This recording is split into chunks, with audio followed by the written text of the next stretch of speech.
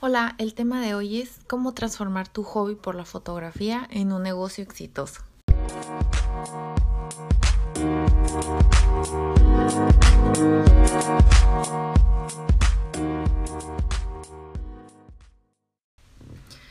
Bueno, pues este tema es un poco ambiguo y esta es solo mi experiencia personal de lo que he tenido que pasar y algunos tips que yo les pueda dar acerca de cómo yo logré vivir ya de hacer fotografía. Bueno, pues primero que nada estudié comunicación, me gradué, un año vendí ropa por internet. Después de ese año, al finalizarlo, yo siempre hice foto, pero no la hice de manera profesional. Empecé a invitar amiguitas, personas que tal vez en cámara se lograran ver un poco parecido a lo que son las revistas. Solo ideábamos un tema, conseguíamos ropa, conseguíamos un maquillista y hacíamos lo que queríamos. Era totalmente un hobby. Después las empecé a publicar en Facebook. Empezaron a preguntar que cuánto cobraban porque yo les hiciera una sesión así. Entonces de ahí nace mi espacio en el Pasaje Gómez, donde hice fotografía a la hora que yo quería, los días que yo quería y siempre con personas que creían en mi proyecto. Pero bueno, eso es como la historia rápidamente. Lo que sí va a pasar y lo que yo sí recuerdo del inicio es que van a subir sus fotografías y no van a tener tantos likes. Tampoco lo van a ver tantas personas y muy probablemente ustedes buscarán personas con las que quieran colaborar y tal vez no les contesten. Esto es totalmente normal. Yo creo que las cosas bien hechas se trabajan lentamente, pero yo creo que estas palabras son muy vagas. Realmente el impacto que tiene esa frase es peor porque no nada más esperas hay unos días y ya voy a hacer fotos bien suaves y todo el mundo me va a hablar y me va a contratar. No, esperas años. En mi caso, yo sé que hay demasiada gente talentosa que en un año se logra posicionar de una manera padre. Pero sí, al principio vas a tener muchos días libres y ahí es donde nace la oportunidad de generar un buen portafolio. Un portafolio donde tú colabores con personas que de verdad quieras en tus imágenes, que le muestres a tus clientes lo que puedes llegar a lograr. Entonces es ahí donde tu negocio va caminando. Utilizar ese tiempo libre lo más que puedas. Ya después con los años ya no vas a tener ese tiempo libre. Tu meterte otra vez en ese ser creativo va a ser un poquito más difícil, pero no pasa nada. Tienes que invertir tiempo en tu portafolio.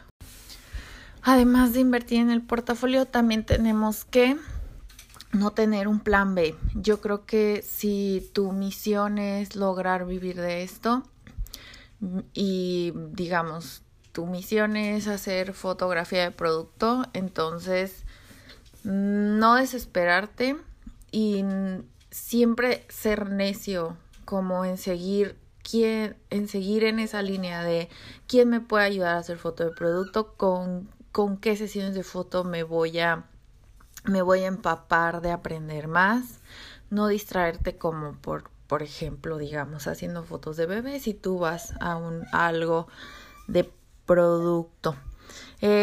También pues esa decisión, ¿no? Tenerla todo el tiempo. Buscar un nicho perdido aquí en la ciudad. Yo sé que ahorita todos estamos amando hacer fotografía de moda, pero yo sí algo recuerdo cuando inicié en el 2012, es que no había tantas personas haciendo moda. Entonces, ahorita yo sé que es difícil, pero no imposible, siempre y cuando tus fotografías tengan una marca personal. Otra de las cosas muy importantes es que cada vez que ganes $1 lo reinviertas en el mismo negocio, ya sea en un equipo, un lente o algo que necesites o que haga que tu trabajo se vea un poquito más profesional cada día. Siempre tratar de pensar en que si ganas $100 es para comprar algo para la fotografía. Y como conclusión final, pues yo creo que resumiría en 6 puntos básicos que a mí me funcionan. Y el punto básico número 6 sería los valores básicos de que se nos olvidan muchas veces. El fotógrafo tiene que llegar a tiempo, el fotógrafo entrega a tiempo, el fotógrafo responde preguntas, el fotógrafo trabaja con calidad, el fotógrafo no entrega fotos con una edición que no, o sea, que tú veas que está mal, eso no se puede entregar. Todos son valores básicos que se nos olvidan. Yo creo que eso es bien importante ahorita como personas que estamos en un negocio de freelance, que son cosas que cualquier profesión debe de tener, pero nosotros en especial tenemos que cubrir aún más. No tenemos un jefe, nosotros somos el jefe. Entonces, ahí está en tu conciencia todo lo que hayas dejado sin entregar, trabajos chafas. Todo tú tienes que ser siempre constante en tener ese valor de ser un profesional, porque es lo que eres. Cuando ya te están pagando, tú tienes que entregar, y cuando no te están pagando también. Y el punto número 5 sería, que le recomiendo, ahorita hasta yo lo tengo que hacer en algunas ocasiones, es pagar publicidad en redes sociales. Y es que el alcance que ahorita se tiene en Facebook o en Instagram es algo bajo, a menos de que de verdad tu fotografía haya impactado, habrá un poquito más de movimiento orgánico, pero realmente sí necesitamos un apoyo. Entonces, pagar publicidad en redes sociales es muy aceptable y muy recomendable, pero pagar publicidad a una buena foto. Tampoco podemos pagar publicidad a una foto X. ¿Por qué? Porque pues ni aunque pagues publicidad va a poder tener tanta exposición. Otro de los puntos importantes es invertir en nuestro portafolio. Eso ya lo hicimos mención hace unos momentos. Pero sí, muy importante, tiempo en tu portafolio. Y el número 3 es tener metas. Tener metas de cuánto quiero ganar en estos 6 meses. Tener en cuenta cuánto ganas al mes. Esa es una pregunta súper básica. Tú a veces le preguntas a las personas que hacen esto en freelance y no saben cuánto ganan al mes. Todo lo que se gane se anota en una libreta, en una computadora, en lo que tú quieras, pero tener en cuenta cuánto estás ganando al mes para así ver en unos años cuánto estás ganando más y saber modificar tus precios y modificar tu paga por hora, dependiendo a cuánto estás ganando en esos momentos. Y número 2, busca tu pasión, busca un nicho de venta en la ciudad. Puedes seguir haciendo fotografía de moda, pero buscar un nicho perdido donde te apasiones también, donde digas, es que a mí me gusta hacer mucho fotografía de paisaje. Entonces veías fotografía de paisaje y al mismo tiempo haz fotografía de moda. Si no, pues no es rentable ninguna de las dos. Entonces busca una tercera pasión y trata de generar dinero para poder vivir con tus 3 pasiones. Y por último, y muy importante, estudia algo relacionado con la imagen, estudia composición, estudia algo que te haga más sensible a ver tu trabajo. Tú debes de ser muy crítico en tus imágenes. A veces por no saber no vemos detalles que deberías de ver.